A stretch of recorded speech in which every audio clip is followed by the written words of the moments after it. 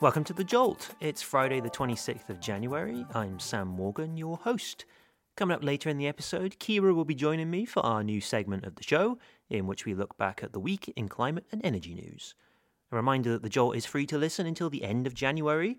Our Monday and Friday shows will still be available to non-members after that, but if you'd like to access the full set of episodes and all of our other journalism and become a part of our growing community, after all, why wouldn't you? You can. Follow the link in the show notes and join the conversation. Now it's time to have a look at the big climate and energy stories making waves around the world.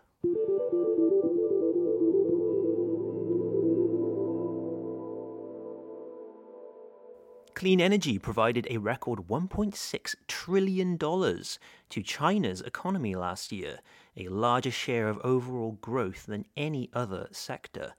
According to new analysis published by Carbon Brief, China would have missed its 5% annual growth target by a full 2 percentage points without clean energy's contribution. The report also shows that China's investments into clean energy, around $890 billion, nearly equaled the entire globe's annual investment in fossil fuel supply. Mighty figures once again recorded by China. Check out the show notes for the full analysis. More positive news for the nuclear industry to round off this week. Ukraine intends to start work on building 4 new reactors this year.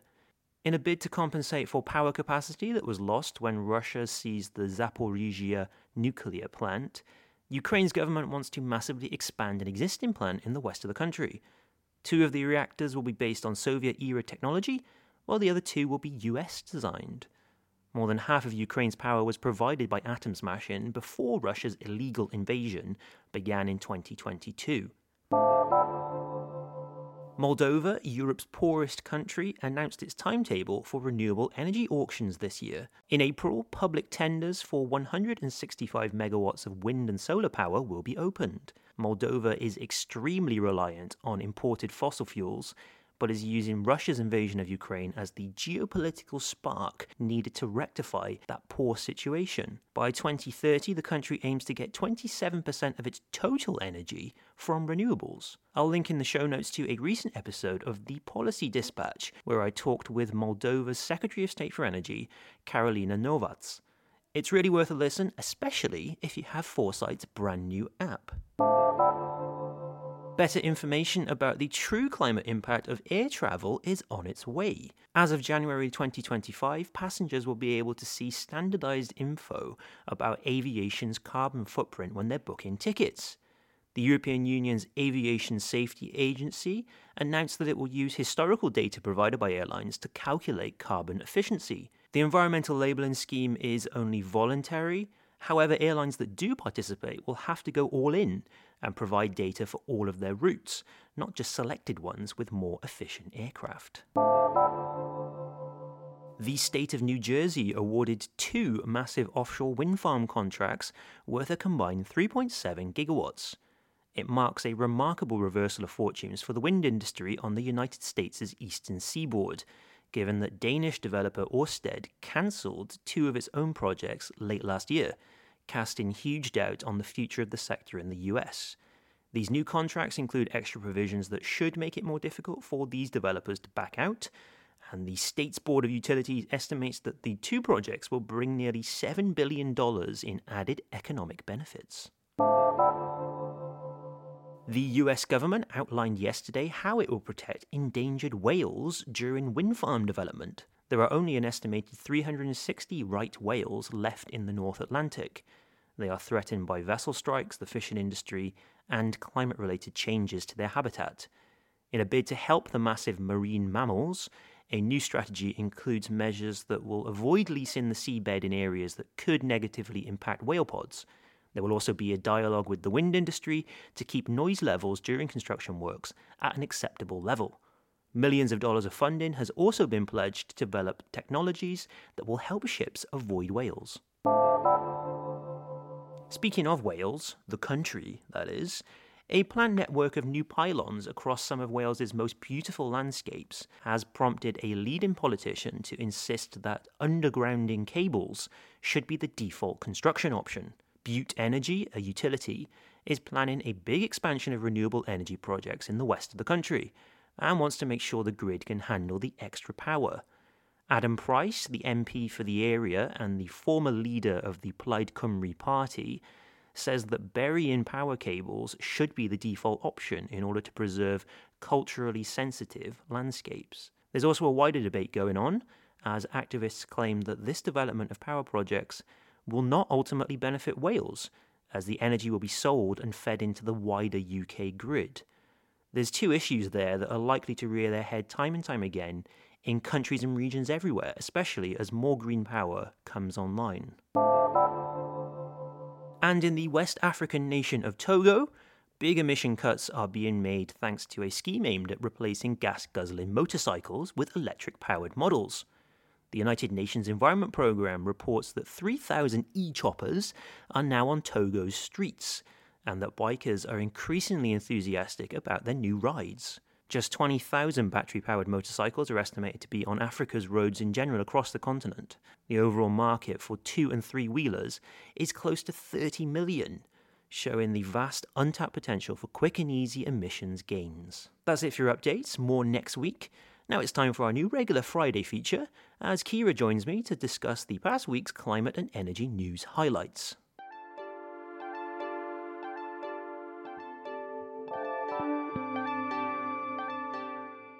Hi Kira, so it's Friday, here we go again. This week has flown by, I think, faster than an oil lobbyist chasing after a politician. I know it's brilliant. Okay, it's really bad to admit, but this week I have not been able to remember what day it was at all. Like, I literally texted you every morning to be like making sure that you were doing it or I was doing it so that we didn't just have a podcast space out in the ether. For anyone, I think, that hasn't listened to this particular episode before, Kira and I thought it would be great to round off the week. Then we look back at what's happened and a little bit of what's going to happen as well. Some of our highlights from the episodes we've done throughout the week as well, in case you missed them and want to go back and listen to them. We'd start off this time, I think, with looking just our favourite topics. Maybe we didn't do an episode about it, but plenty happens. Kira, what was your favourite thing from the week or the thing you found most interesting? So I think the fact that we accidentally ended up doing something on the importance of the North Sea for energy was kind of telling as to how important the North Sea is, that both of us ended up covering it. So your episode on the interconnector between the UK and Denmark, and then mine, which came out yesterday, on Belgium's use of the North Sea. I think we hear quite a lot about it, but it's often quite hard to visualize this usage of the ocean space, because when you see it on land, you think, oh, right, that's a building, right? That's where the road comes through. That's what that is. Whereas with the ocean, I hate to use this word, but it's so much more fluid. So you have kind of all the shipping lanes and the biodiversity, and I think that's what I looked into it in my episode as well, is how these all fit together. And then actually for an undersea cable, I don't know, but I suspect because it's undersea, like it's kind of out of the way compared to, say, an offshore wind farm. One would hope, with the amount of shipping and other things that crawl around the North Sea, that they are actually out of the way. I mean, we've already seen like pipes and things being hit by anchors and perhaps more malicious things, but that's something to bear in mind, right? The more stuff that we throw in the North Sea, the higher the chance of, I guess, something going wrong. Yeah, and it just need a huge amount of coordination to be able to deal with this. What stood out for you from all the episodes?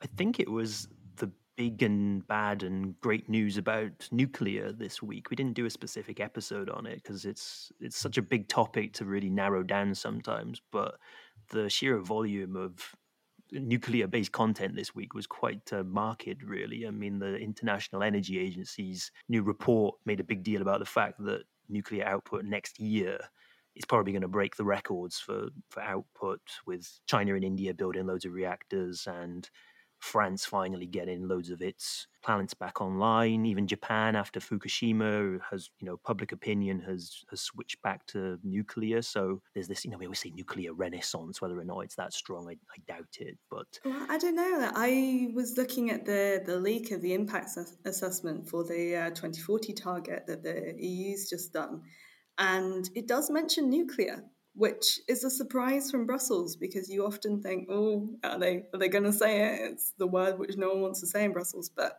it was there and it was part of the energy mix. their nuanced way of including it in all of these strategies always actually impresses me, because they manage to talk about it without normally mentioning it explicitly. So this, Yeah, if you ever see clean or low carbon, you yeah, know you what know you're what they're actually talking looking about. at. Yeah. I mean, one thing I found interesting about that IEA report was that it mentioned that COP28 nuclear pledge that was made, a triple in capacity by 2050. But he didn't mention the triple in renewables one. Dave Jones over at Ember actually pointed that out, that the Nuclear Alliance got 4 mentions, and I think the renewables one, which was the really big headline, I think, from COP, wasn't mentioned at all. I mean, this wasn't a nuclear report. This was, electricity in general. So I thought that was quite interesting as well. It's interesting. That was the good news. But then I think the bad news outweighed it slightly, because back home in the UK, EDF, a French energy firm that's building a new power plant at Hinkley Point, basically said it's going to take a lot longer than they thought it would, and it's going to cost way more money than they thought it would. That was pretty much on the cards, but the sheer scale of the money that's involved with this project, and the fact that it could be 2031 by the time it's even generating any electricity, is, I think, a huge way to temper any kind of expectations. Do you know when it was first started construction? Because it feels like it's been going on for my entire life. I think there was some sort of investment or construction decision in 2016, and then that's probably when, when they put spades in the ground, as politicians like to say. But I mean, the fact that in their worst case scenario that they were kind enough to actually get into, I guess the EDF said that it could be 2031. I mean, their best case scenario is 2029, which is bad enough. But 2031 means that it wouldn't be contributing to, say, the UK's 2030 targets, Yeah. which is a massive hole in that kind of portfolio, obviously. So that's, the government, whichever government is in charge soon, will have to decide, do we have to put more money into this? Do we have to? There's no way of speeding it up, really. I mean, the money has been committed to it. EDF are doing what they're doing. It's not that it's one of those problems that you can just throw cash at. So the fact that it's all gone a bit pear-shaped already is worrying, I would say. And what about in terms of the episodes then? You did 2 this week, right? Which was your favourite one, or the one you thought was the most interesting to work on? I think the two things that I got very excited about, because I'm a complete nerd, is that I got 2 leaks of EU draft texts, but really looking at the EU's plan for carbon management and residual emissions, I find fascinating, because we've always known that there's going to be residual emissions after 2050. But it feels like the EU is now beginning to actually speak about this, and there's a lot more of a conversation to have about it. I mean, particularly when it comes to which sectors you can allow to keep polluting, whether you can even allow them or whether you have to do that through intense carbon price. So I think that's really fascinating to see the beginning of the EU's thought process on this. And then as well looking at how that might affect the international conversation about this. One of the more interesting quotes that was in one of your episodes, which everyone should listen to if they haven't already, was one of your guests said something along the lines of, "Look, 2050 isn't the end of the road here. That is when climate neutrality is supposed to happen, but that is when residual emissions and going net negative comes into play. And if you haven't thought about all of these carbon management strategies, how are you going to scale up industry to deal with it? And you suddenly think on December the 31st, 2049, right, we need to do this now. You're 30 years too late, and that's why this has to be thought about now." So putting that into the sort of timeline perspective was interesting, I thought. It is interesting that I think often we see 2050 as the end point, whereas for things like carbon removals, it's actually the midpoint, because we need to prepare for it in terms of making sure that we get rid of residual emissions, and then also need to continue that beyond 2050. And I think, I mean, this is going to be a long time down the road in our careers, but at some point we're going to be speaking about post 2050 climate policy. And I mean, I can't even begin to dream what that might be. I think there'll probably be an emphasis on energy security and security of supply chains still, because that will always exist. That reminds me of the previous energy commissioner, Miguel Arias Cañete. Someone asked him about what he would like the world to look like in 2050 when they were talking about the strategy at the time. And he said, I don't need to answer that question, because if I'm alive in 2050, then I will not be in good shape, because he was, he was pushing 70 then. So I thought that was quite funny. It was, Well, it's a good thing for our listeners. Like, if you have an idea or if you have a question about where we are post 2050, like, let us know in the contributions, because I mean, I don't want to have to think about how old I am then. What was your episode highlight? I mean, I'm a bit of an Italy nerd, self-confessed. I did my Erasmus there, always followed like Ferrari and Ducati and various motorsports and stuff like that. Very snobbish about when you should have cappuccino and what should go on pizzas and that kind of thing. And I thought doing a little episode about why Italy isn't particularly good with electric cars currently would be interesting enough. I thought it was, because there were loads of reasons why they're one of the worst in Europe comparatively. You're going to have to listen to the episode to find out those reasons, but I thought it was a really good discussion with some knowledgeable people. But I think the main thing I took about it from it was that this year is going to be really not particularly good for electric cars in Europe and everywhere in general, really, because of basically legislation meaning that the big pinch is going to come in 2025. That's when car makers are going to have to do lots of efforts to decarbonize.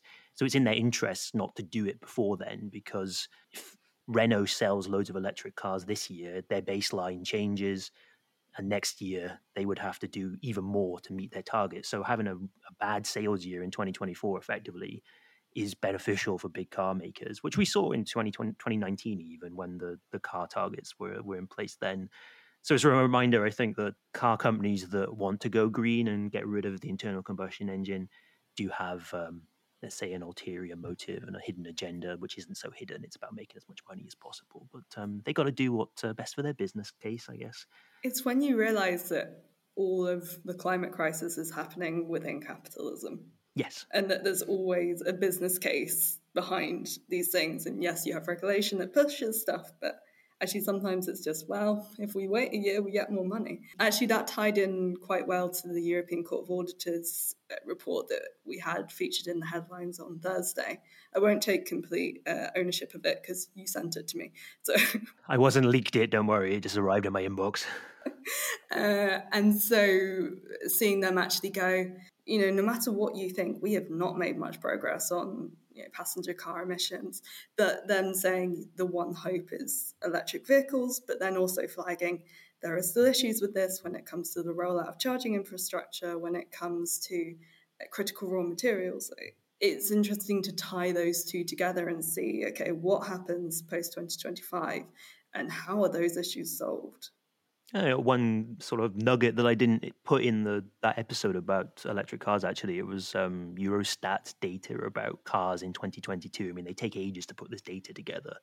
And they basically said there's more cars on the road than ever, unsurprisingly, approaching, I think, 300 million cars in Europe, which, again, is a big part of the problem. You can decarbonize cars as much as possible, but the sheer volume of them will remain the big issue that politicians, I think, simply just don't want to engage with at all, because any, I think, symbolism or whatever of degrowth is not something that voters are particularly interested in. And we are in a big election year, so that's another Well, thing. yeah, and again, it comes back to that when climate policy starts impacting people's houses, and when you start knocking on people's doors and say you've got two cars in the driveway, have you considered getting rid of one? And that's one of the things we saw with the EPPs, the European People's Party, the biggest group in the EU. Their manifesto actually was interesting. Speaking to someone about it and saying, it's sort of, it looked like a commission draft, just a slightly more conservative version, and then every now and then there were just these little drips like saying, oh yeah, we don't really like the 2035 combustion engine ban, and sort of selling it as that was not how they thought regulation should work. That's it for this week. What have you got cooking for next week? Anything in particular to tell the listeners? Well, I think it's less cooking and more freezing. I have a story that I'm hoping to do still, hoping for some things to fall in place about particularly the Texan grid in the US and how it deals with cold snaps. We've seen one recently. I mean, it hasn't been as disastrous as the 2021 one that we saw, which, I mean, really made policymakers work out that they needed to change things. But it will be interesting to see how much is developed. So I'm hoping to have that next week. If you know of anyone who'd be a good person to speak to, or you know some information, let me know. And if it doesn't happen, you'll know that it didn't pan out. You're giving them too much insight into what happens behind the scenes, all right? This is all, if the listeners are still listening, this is all very carefully planned months in advance. We don't just do this on the fly ahead of time, If not, all we right? just gaslight everyone and say, no, we never said we were going to do that. Yeah, delete the record. I'm gonna try and work on a bit of a personal one for me for one of my first episodes next week. There's a big steel plant in Wales that is basically closing because the owner of it can't afford to run it and decarbonize at the same time. That's the logic that's been bandied around, and I basically want to get into whether that's true and what actually is going on there. I mean, my grandfather was a steel maker in South Wales where this is all going on, and I thought it would be nice to almost go back home and see something a bit more personal about just transition and things. Also, I've got a bit of like a case lined up for how to actually do this properly. We'll see if that pans out as well. So tune in next week for that one to see whether either of us managed to pull those episodes off. I'd be really interested in yours because, I mean, speaking as someone who has lived in the UK, that plant has been on the edge for a while and it kind of got pulled back and now it's fallen through, and it's really difficult to see that impact on a community like that and work out where the next jobs are coming from. And then, I mean, we followed the just transition quite a lot, and the fear is that happens in other places, and governments really need to work out how to manage these changes. Exactly. I mean, I think it's probably a bit too late for this particular case for there to be a happy ending to this one. But if it can act as an example to other places of how to avoid big job losses and bad planning, bad construction times, it'll not been worth it, but it will at least have not gone offline in vain. So yeah, I think the more that we can focus on things like just transition issues that really affect people, the more valuable I think the contribution to the energy transition debate we can have. And I definitely urge everyone listening to this to get in the contribution sections to any of our episodes, any of our articles, and really tell us what you think about different issues. We're not preaching to you, we're actually opening up the discussion. So I think the more we talk about these things, the more solutions we can come up with, and the better we can make the energy transition.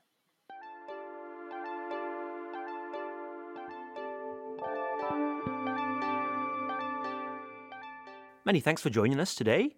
We'll be back Monday through to Friday next week with more episodes, bite-sized updates, and a closer look at an important story. I hope you can join us. Foresight's brand new website and app is up and running, and it looks great.